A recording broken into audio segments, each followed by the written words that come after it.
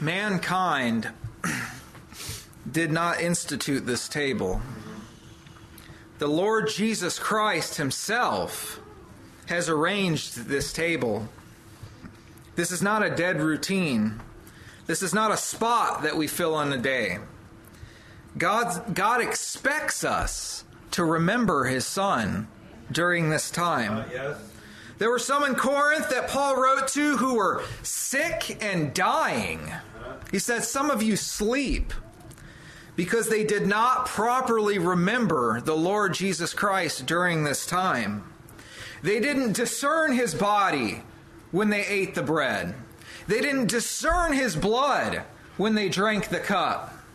They ate the table of the Lord in an unworthy manner. Unworthy. This is an important thing that the Lord has provided for us. My objective and everyone's objective who stands up for a Lord's table meditation is not to make a theological point.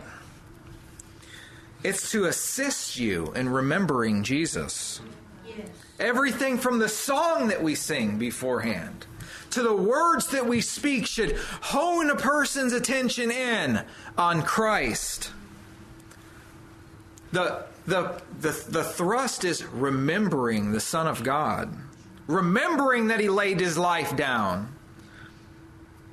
If I or anyone else during this message or at the end of this message have not done anything but focus your attention on Christ, it's been an utter waste of time.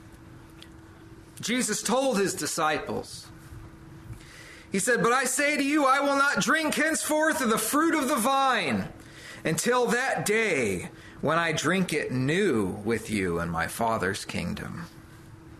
This was going to be the last time on earth that Jesus would sup with them. But the Savior does not end his speech there on a down note.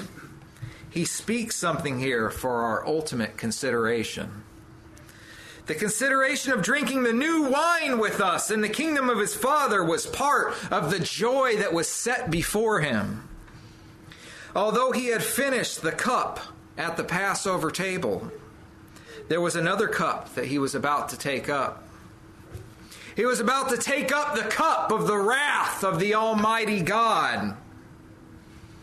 He asked God in the garden to have this cup passed from him. It was that cup, the cup of the wrath of the Almighty God. He didn't joyfully take up that cup.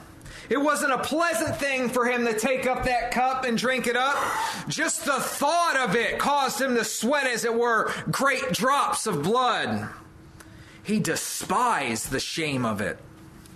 But the cup was practically overflowing, and it demanded that somebody drink it up. Someone had to drink the cup. Someone had to drink the cup of the wrath of God. Somebody had to drink it. It was either Christ that was going to drink it, or we were going to drink it. God sent his Son to drink it. He sent his Son into the world. The one who knew no sin was made to be sin. Looking unto Jesus, the author and the finisher of our faith, who, for the joy that was set before him, endured the cross, despising the shame, and is set down at the right hand of the throne of God. Jesus endured the cross because of the joy that was set before him. And you will endure in your measure if you consider Christ and the joy that is set before you as well. We eat his body. We come around this table and we partake of the bread, which is his body. Jesus said, "This is my body, which is broken for you." A sacrifice was made for you.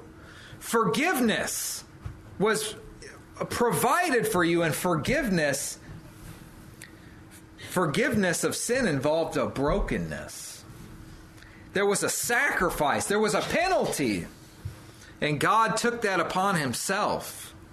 His body was broken. The body that God prepared for sin was broken. And we drink the wine, the juice. We drink it's his blood, the blood of the new covenant. This juice is his blood shed for you. The life is in the blood. There had to be a transference of life. There had to be a transaction of life. We were dead in trespasses and sins. And because Jesus drank the cup of the wrath of God, we can drink the cup of life. Jesus said, the person who eats my flesh and drinks my blood has eternal life. And I will raise him up at the last day. A transference of life. Remember him. Remember him as you come around the table. All things are ready. Come to the feast. Come now, for the table now is spread. Ye famishing, ye weary, come, and thou shalt be richly fed. All things are ready. Come to the feast. Come, for the door is open wide. A place of honor is reserved for you at the Master's side. All things are ready. Come to the feast.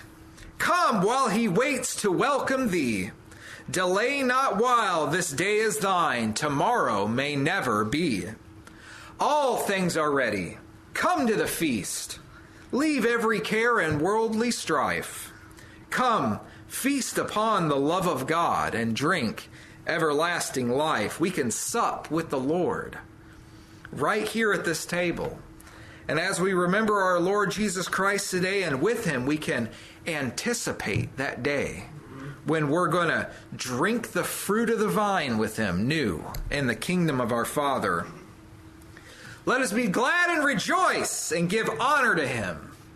For the marriage supper of the Lamb is come, and his wife hath made herself ready. Are you ready for the marriage supper of the Lamb? Our dear Heavenly Father, we are thankful, Lord, that you've given us life. We're thankful that you've sent your Son as a sacrifice.